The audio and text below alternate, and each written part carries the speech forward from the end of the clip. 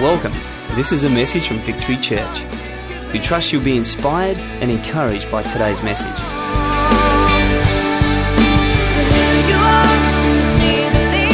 Well, this morning, I'm going to start a new series called Upside Down.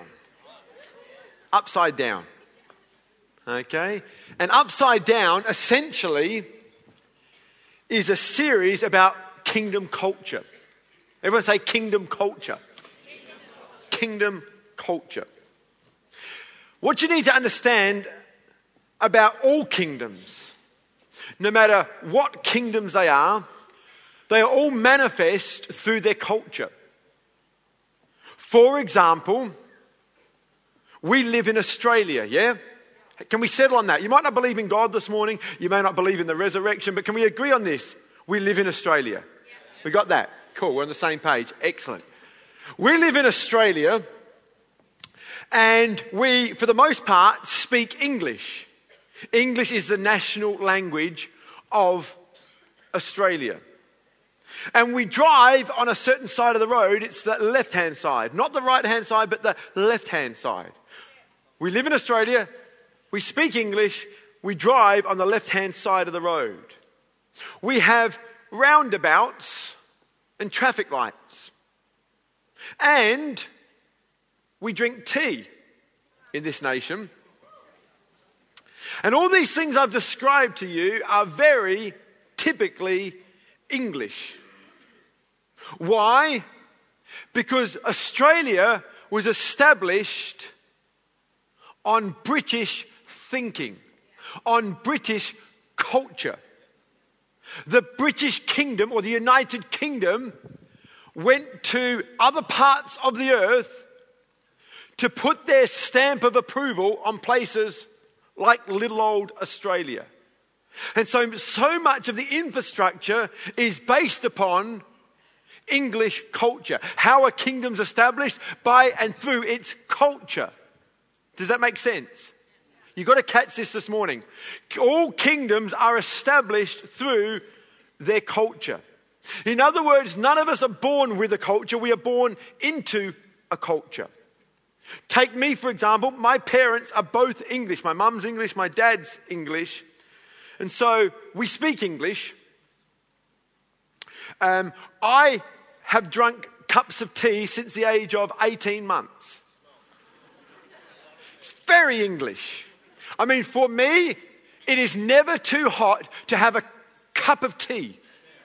It can be 45 degrees. I can be working outside, and the first thing I want is a cup of tea.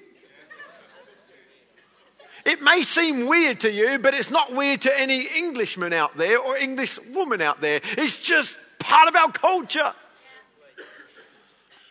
So I've drunk tea since the age of 18 months. We had a favourite part of the meal called Yorkshire pudding, which was always put together with roast beef, potatoes, and gravy. Sorry to make some of you stumble this morning as you have to sit there listening to me now thinking about these incredibly delicious meals. And one of my favourite all-time movies was anything Monty Python. Or anything English, for that matter, On the Buses with Reg Varney. I'll get you, butler. Nah. Loved it. Carry On series, okay. The Carry On series, yeah. Remember that? Benny Hill, yeah, I remember, yeah. Oh, yeah. All that sort of stuff. Frank Spencer, some mothers do have him. All that. We grew up on that. Not because it's right, not because it's wrong, but because it's part of our culture. I wasn't born with an English culture. I was born into an English culture and embraced the culture that I was born into. In other words, if I was put on an island somewhere and didn't have the English influence, maybe I wouldn't like tea as much as I do, or Yorkshire pudding. Maybe if I was born into an Indian family, I wouldn't like Yorkshire pudding. I would like curry and papadums.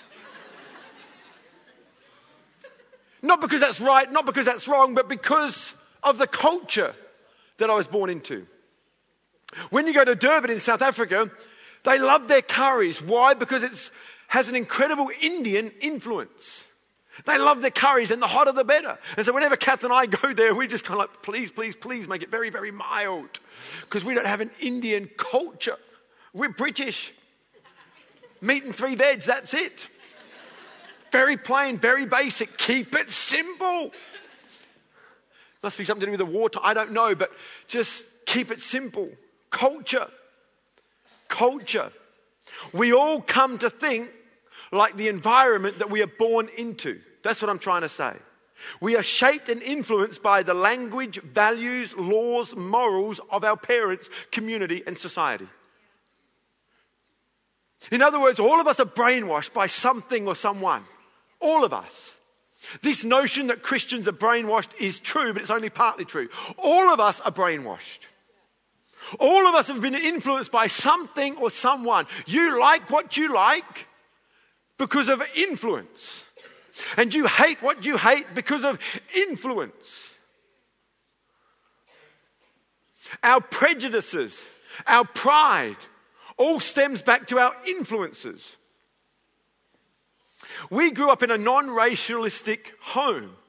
And so when we went to Adelaide High School, which was very ethnic, I was shocked. I didn't know I wasn't meant to like certain people because of their accent or the colour of their skin. I didn't get it. I actually did not get it. My 3 best friends in year 8 was Fu Li, who was from China.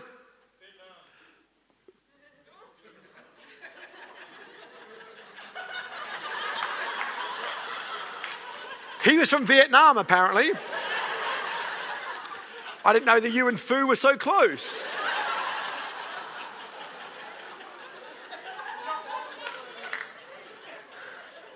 Fu Li was from Vietnam. I'm sorry, but you all look the same to me. Sorry, mate.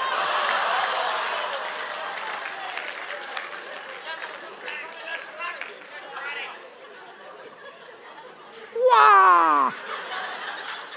Fu Li from Vietnam. Tony Quagliata from Italy. And Jim Papadopoulos from Greece. 3 best friends in year 8. And me, the Anglo-Saxon white boy in the whole mix. And we didn't know you weren't meant to like each other. Our likes, our prejudices come from the influences around us. You ask yourself, why do you hate certain things or certain people? More often than not, it's based upon the influences. It never ceases to amaze me when you hang around some young kids, 8 years of age, 6 years of age, and they talk about politicians. Oh, that Tony Abbott. What would they know about politics? Where did that come from? Oh, he's an idiot, that guy. Really? Really? What would you know about leading a country? Really? I'll tell you what's happened.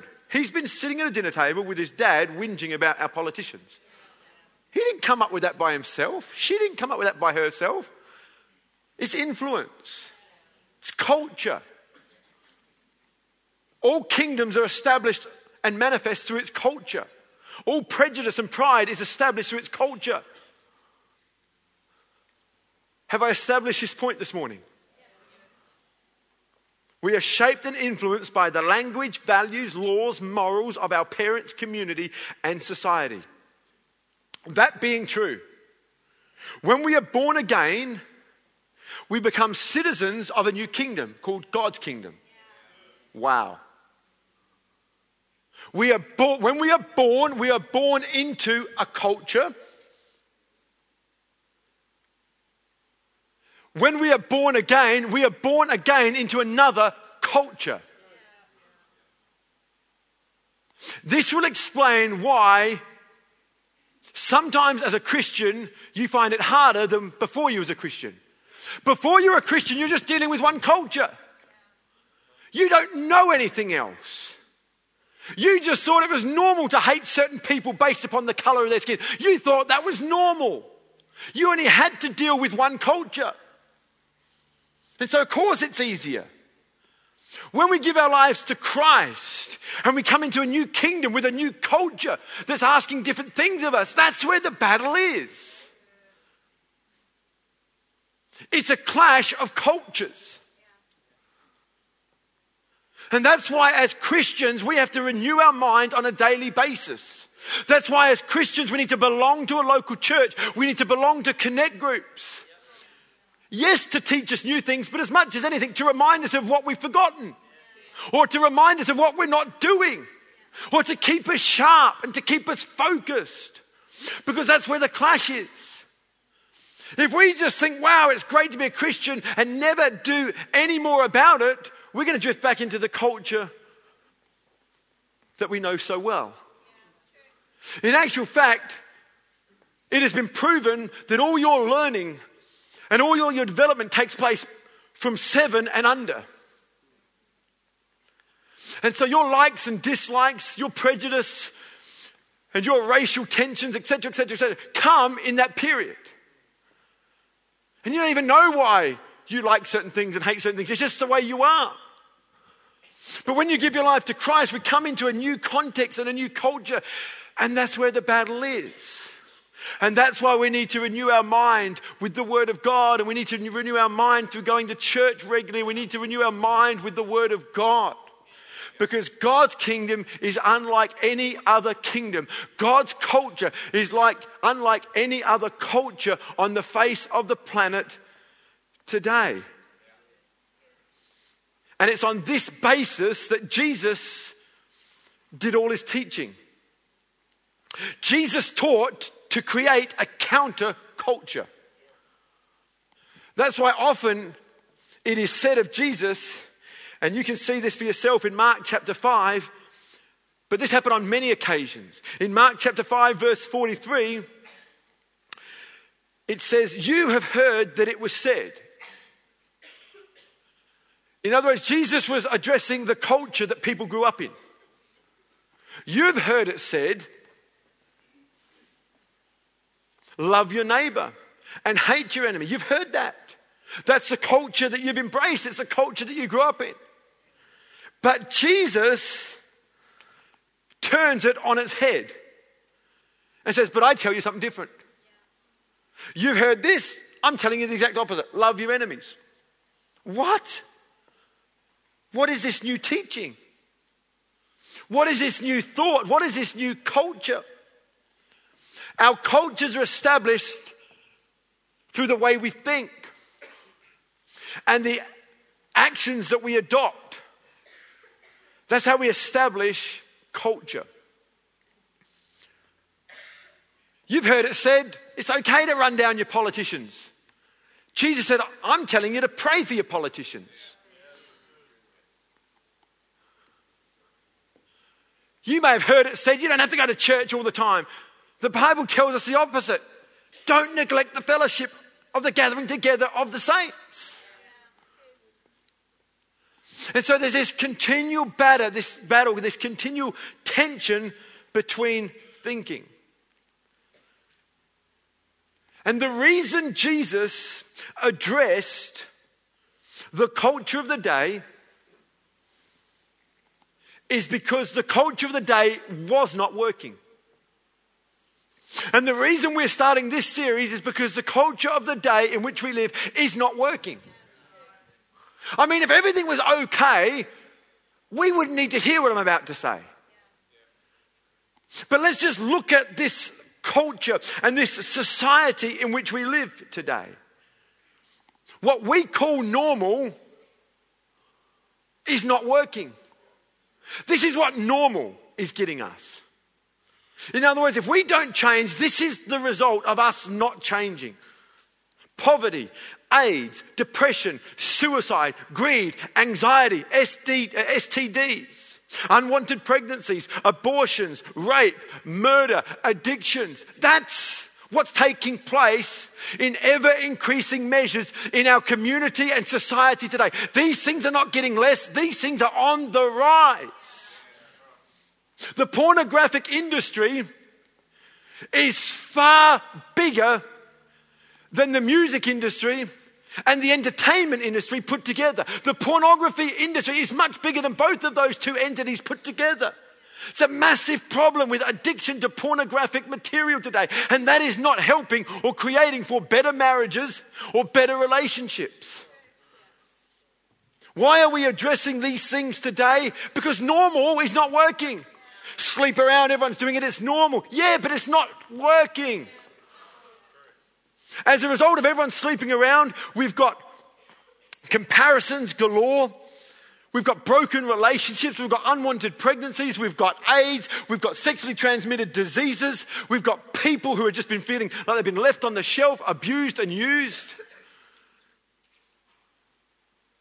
And God comes up with a plan that everyone thumbs their nose at. Just save yourself when it comes to intimacy and when it comes to sexual intercourse and when it comes to physical intimacy. Save yourself till after you're married.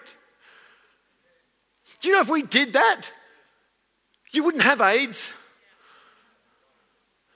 You wouldn't have the unwanted pregnancies. You'd still have issues and you've got to work through it because, marriage causes problems too. I get that. I don't want to be so idealistic. But so much of society's problems can be fixed if we would just embrace God's culture.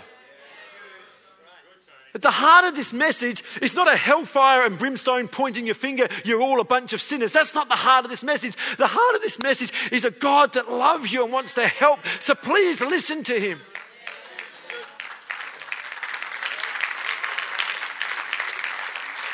And I honestly believe if Jesus was here listening to me, he'd say, listen to Tony. I think Jesus would say he's doing a great job. Maybe I wouldn't do as well as Jesus because he's the ultimate, but I think Jesus would say, listen to him. Because he loves you and he's trying to help you. And he's trying to break down the preconceived ideas that have led society to where it is. Normal is not working. Proverbs 16 verse 25 says, there is a way that seems right to a man, but in the end, it leads to death. God's way of doing things is opposite to our way of doing things. If you want to know God's heart on a situation, pretty much look at society and do the opposite. That's pretty much what you got to do. If you want to know what's God saying, I'll tell you what God's saying. Look at society, and God's saying pretty much the opposite. Where people are, all this racial infighting going on. Look at that. Look at what's being said. God's saying the opposite. Where we're running down our politicians, our kings, our prime ministers and presidents. Look at that. Listen to the words. God's saying the opposite.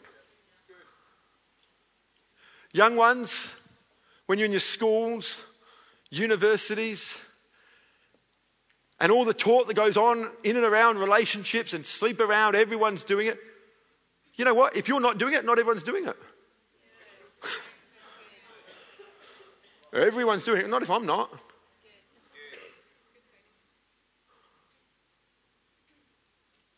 I remember as a young man being offered drugs at the age of 17. I was so mad because these guys were meant to be my friends and they knew my stance against drugs. I was so ticked off. And they kind of, come on, man, everyone's doing it. I said, I ain't doing it. I ain't doing it now. I ain't doing it tomorrow. I ain't ever doing it. And do you know what happened that night? No one did it. We've got to create a counter culture. Where's it going to start? With you having a renewed mind and bringing the culture of God, the culture of the kingdom, into an ungodly culture. We've got to take our rose-colored glasses off, because I think some of us read the Bible as if it's the black and white days, the olden days, the simpleton days. I want to tell you, sin is no more prevalent today than it was 2,000 years ago. It manifests itself differently because of technology, this, that, and the other. But essentially, it's the same thing. And in this culture, where there were people sleeping around, having extramarital affairs, all this going on, Jesus said, stop it. Don't ever read the Bible and think, oh, it was all right for Jesus, or it was all right for Paul, it was all right for the other authors of the Bible because it was different back then. Yes, it was different, but essentially it was the same because sin is sin.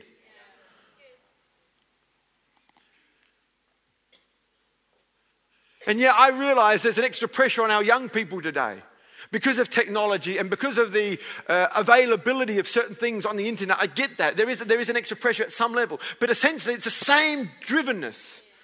It's the same desire. And that's where the battle is. Who's going to win the battle over that desire? And so the kingdom of God is back to front when it comes to worldly thinking. It's inside out. It's upside down. Hence why we've called our series Upside Down. In many ways, the Christian life is a paradox. A paradox is a statement that doesn't seem to make sense. But when you understand it, it makes a lot of sense. In fact, a paradox says something that couldn't be said well any other way. G.K. Chesterton said, a paradox is a truth standing on its head to get attention. You imagine I said, we're all standing up, everyone stand up, and someone like Danny decides to stand on his head. You go, everyone's standing up, oh, what's he doing? That's what Jesus did in his teaching. He flipped truth on its head to be noticed. And he made some statements that seem like they're contradicting, but they're not. They were shared in a way to get your attention. And we have to share things in a way to get people's attention. If we don't get people's attention, they're not going to listen. And thank God for King James language that got a certain group of people through a certain period. I just don't think it's going to cut it in 2011 in Australia. It's not going to get people's attention because we don't understand it. And so we've got to get people's attention. And Jesus did that by telling these stories and statements and sayings. He said many things that seem to contradict themselves, and we're going to look at them over the next few weeks. We're going to look at them in the morning and in the evening service. He said things like, first is last. If you want to be first, who wants to be first? Come on, show me your hands. Who wants to be first? You really? I'll look at you. Oh, I know where you're going with this. Who wants to be first? Okay, mention it. You're in a race. Whose desire is, I want to be last. No, we want to be first. It's in us. And Jesus said, I'm going to tell you how to be first. Because being first is not a bad desire. I'm going to tell you how to be first. Here's how you be first. Be last. What? Serious? Who wants to be exalted and honored and praised? That's not wrong. It's good. I mean, who likes getting beaten up and neglected? No one does. No, we like to be honored. Well, here's the way to be honored. Humble yourself. Who wants to be great? Well, you've got to be prepared to be the least. Because least is greatest. And the Bible is full of these paradoxical teachings of Christ. And we want to look at them over the next few weeks. Does this make sense? Are you with me? Have I got your attention? Because we've got to catch this morning. Today, I want to look at first is last. First is last. In Mark chapter 9, verse 35, it says, sitting down, Jesus called the 12 and said, if anyone wants to be first, he must be the very last and the servant of all. He took a little child and had him stand among them. Taking his arms, he said to them, whoever welcomes one of these little children in my name welcomes me, and whoever welcomes me does not welcome me, but the one who sent me. What Jesus was addressing here is the disciples' attitude toward being first. You see, the disciples had it all wrong. They thought being first was all about being seen and being the loudest and being the most obnoxious and being the quickest and being the best. And so Jesus turns this teaching on its head, turns this thinking on its head, and brings a little child into the equation. You see, there's something about human nature that loves to win at all costs. You take the simplest little exercise that we learn as a kid, colouring in. It's one of the first little exercises we learn as a kid, colouring in. And what do we do with that? We turn it into a colouring in competition. Little kids having fun. We say, let's enter him in a competition and show that my kid's the greatest. What's wrong with just colouring in? And we get so competitive, when no one's looking, we start doing the colouring in for them.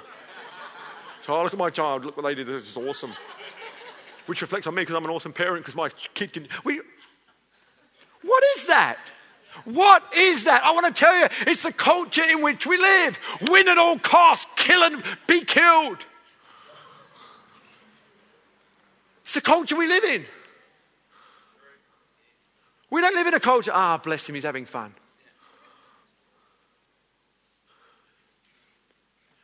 When do you ever see the Olympics?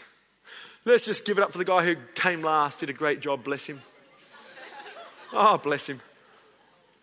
It's kill or be killed. I mean, if you come second, you're a loser. That's the world we live in. I mean, we joke all the time about Port Adelaide and Crows, but you know what? They've both won premierships. Hasn't been recent for either, but they still won. So somewhere in our history, we were the best team for that year, and all of a sudden, it means nothing because the last game you lost. We're sick. We are all sick, including me. I'm sick. This is how sick I am. Every time I get on an aeroplane, I'm the guy that as soon as a bing goes to get your thing off, I stand up, get my bag, and I stand there. I'm going to be first off this plane. I've been sitting there for a long time. I'm getting off this plane. Our last trip to South Africa, just to prove a point, I'm standing there, my bags. I've got the aisle. I've got it. I do it. No one can overtake me. If you're thinking less of me, I'm so sorry, but God did teach me a lesson this last trip, I'm telling you. And so, I'm like, come on. So, Kathy, you ready? Then we get out the plane, and I bolt it. I do the fast one. And I just take in all these people. It's awesome. This last time coming back into Australia, we got through customs so quick. I was like the first person in the carousel. I was like, never before. This is awesome. This is the day of the Lord. God is good. And I was the first person there, which meant I was the first one to have to stand and wait. And I waited. And I waited. And I waited. And I watched all these people that I overtook grab their bags. And grab their bags. And grab their bags. And grab their bags. And grab their bags. And initially I was angry. I'm like, come on! And I felt God speak to me. You're a sick boy. I mean, I've just been blessed to go to another nation. I've just had an incredible time and blessed incredible people. And I'm coming back to see my kids. There's nothing to complain about. I'm getting all agitated. Stupid. Where did that come from? Pete.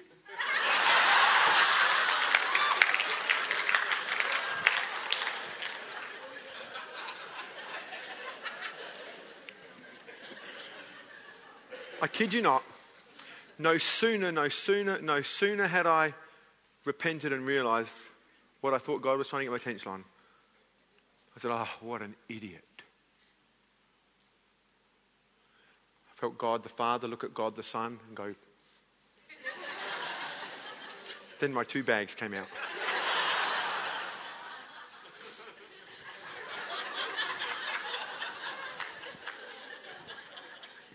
You don't have to be in church to hear God.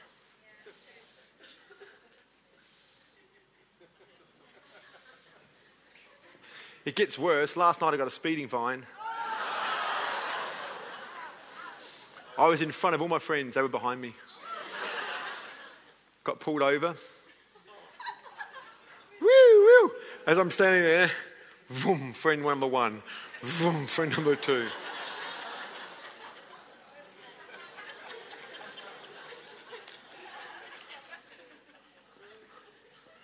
I'm thinking, Lord, are you just trying to give me illustrations for tomorrow? And I thought of the words of Jesus. Those that will be first will be last. You know the story of the tortoise and the hare? Some of us just rush. And God's trying to get our attention to slow down and stop and think what's most important.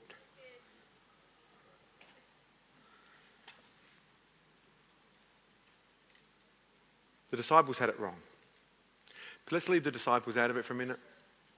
Let's leave Peter alone and James alone and John alone. Those guys get ridiculed every week in churches all around the world. What about us?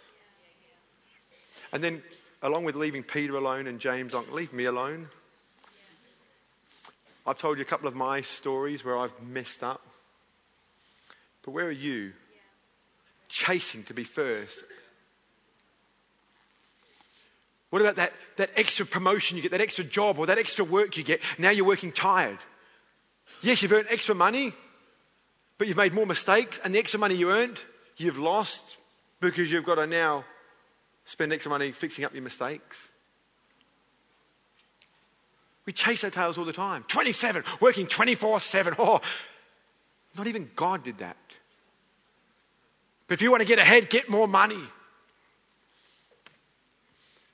Wall Street, the film back in the 80s. Greed is good. That's not what God says. The Bible says the exact opposite. The love of money is the root of all evil. In the film, everyone's into a frenzy. Greed is good. Greed is good. God's going, what? Who are you going to listen to? You know, if I never preached another message and I kept massaging this truth in over and over again, it would be no different to what the advertising agencies are doing to you. How many of you have only ever seen one McDonald's ad? No, they just keep bombarding us and bombarding us. And sometimes we need to bombard ourselves with the Word of God in order to get right thinking. Jesus was constantly doing the opposite of what was expected. You see, first is last is all about priorities. It's about putting first things first. It's about putting humility before honor. Jesus demonstrated this when he came from heaven to earth. See, before he was the Savior of the world, he was a babe in a manger. I think sometimes we forget that. He was a babe in the manger before he was the Savior of the world. And Jesus brings this little child into the equation. And I believe God, among other things, was saying, don't forget the little things. It's the little things that lead to big things. It's the little things that lead to great things. Don't forget the little things. Don't forget the unseen things. See, I appreciate the feedback I get week after week because you see me. And that's part of my call and gift. But there's so many people you don't see that make this church what it is. Anything that is great has a lot of unseen to it. A great marriage has a lot of unseen, mundane. What will hold a marriage together is not roses so much as I love you and sorry. The little things. You want a great marriage? Do the little things. You want a marriage that will last? Do the little things. The Jews wanted and demanded a sign from Jesus. Give us a sign that you're Messiah. And Jesus, you want to see a miracle? Oh, we want to see a miracle. Love your enemies. There's a miracle.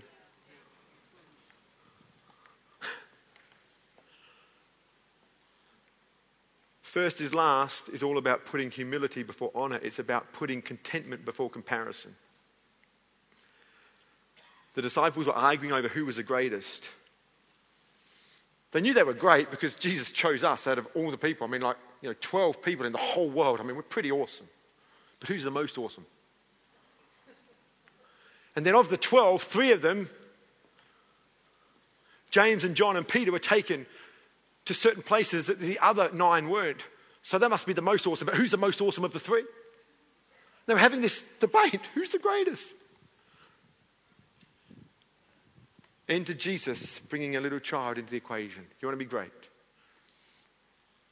You want to be first? And as a result of their comparisons, they missed their moment. They missed their moment of just being with Jesus.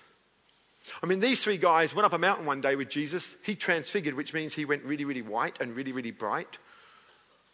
And Moses and Elijah appeared. I mean, that's pretty awesome. Who cares who's the best? We saw something. That in itself is awesome. They come away from that and go, oh, who's best? Who's the greatest? Who's the greatest? And they just missed the moment. We're living in Australia, people. We're not under threat of war. It's a beautiful day. It's June and the sun's out. We've got all prepared for winter. We've barraged the little portico and no rain yet. It's almost disappointing, like no rain. There's so much to be thankful for. The Bible says godliness with contentment is great gain. Great gain. Great gain. You know, we grew up in a home on Carroll Drive, number 12, in Para Hills. It's not the most elaborate home. It's not the most expensive area. It's almost one of those suburbs where, like, can anything good come from Para Hills? My dad's lived there for over 40 years, still there today. But what's taken place in that home has brought him and us a lot of contentment. You know, sometimes more is just more. It's not really the answer. Thirdly, first is all about putting others before yourselves.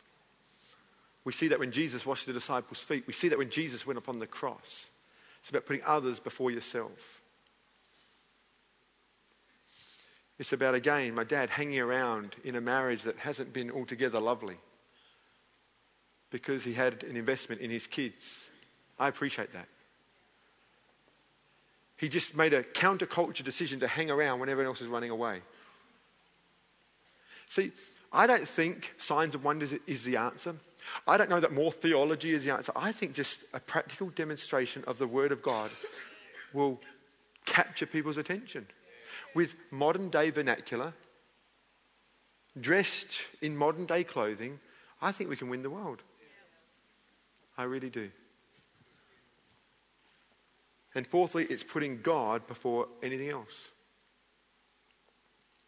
It's putting God before anything else. You'll never be at peace until you do this. All of us have a God-shaped hole in us. And you'll never be at peace until you make peace with God. And until you allow Him rite of passage in your life. This is where a lot of Christians are so miserable. They give their life to Jesus, but then they do their own thing. It's about making Him Lord every day of your life, putting Him before everything else. Not because He wants to control your life, but because He loves you and wants to help you. Because normal ain't working.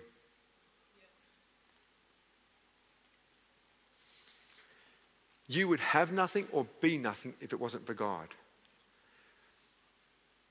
It kind of reminds me of a joke where a scientist challenged God to a human being making competition.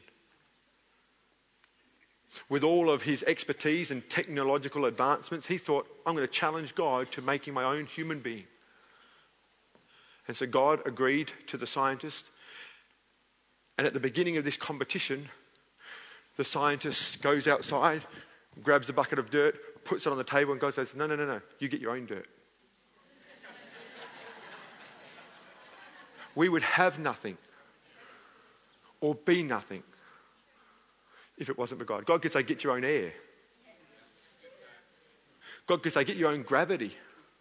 What's to stop us just floating off into nothing? Gravity.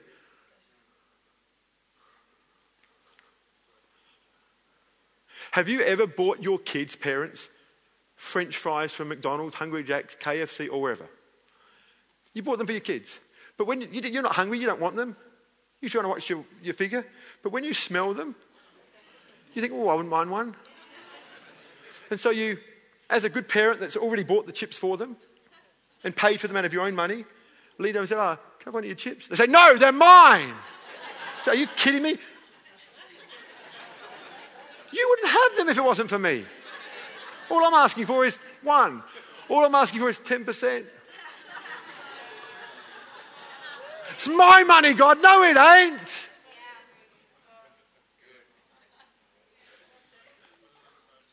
See, we blame God for things that we ourselves get annoyed about. Wow.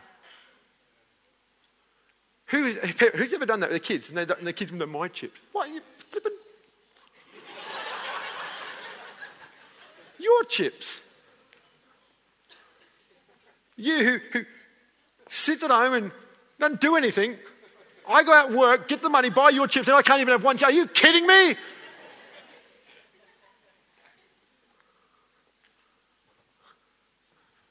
I don't think God's a mean, angry, nasty. I think he's just a just God.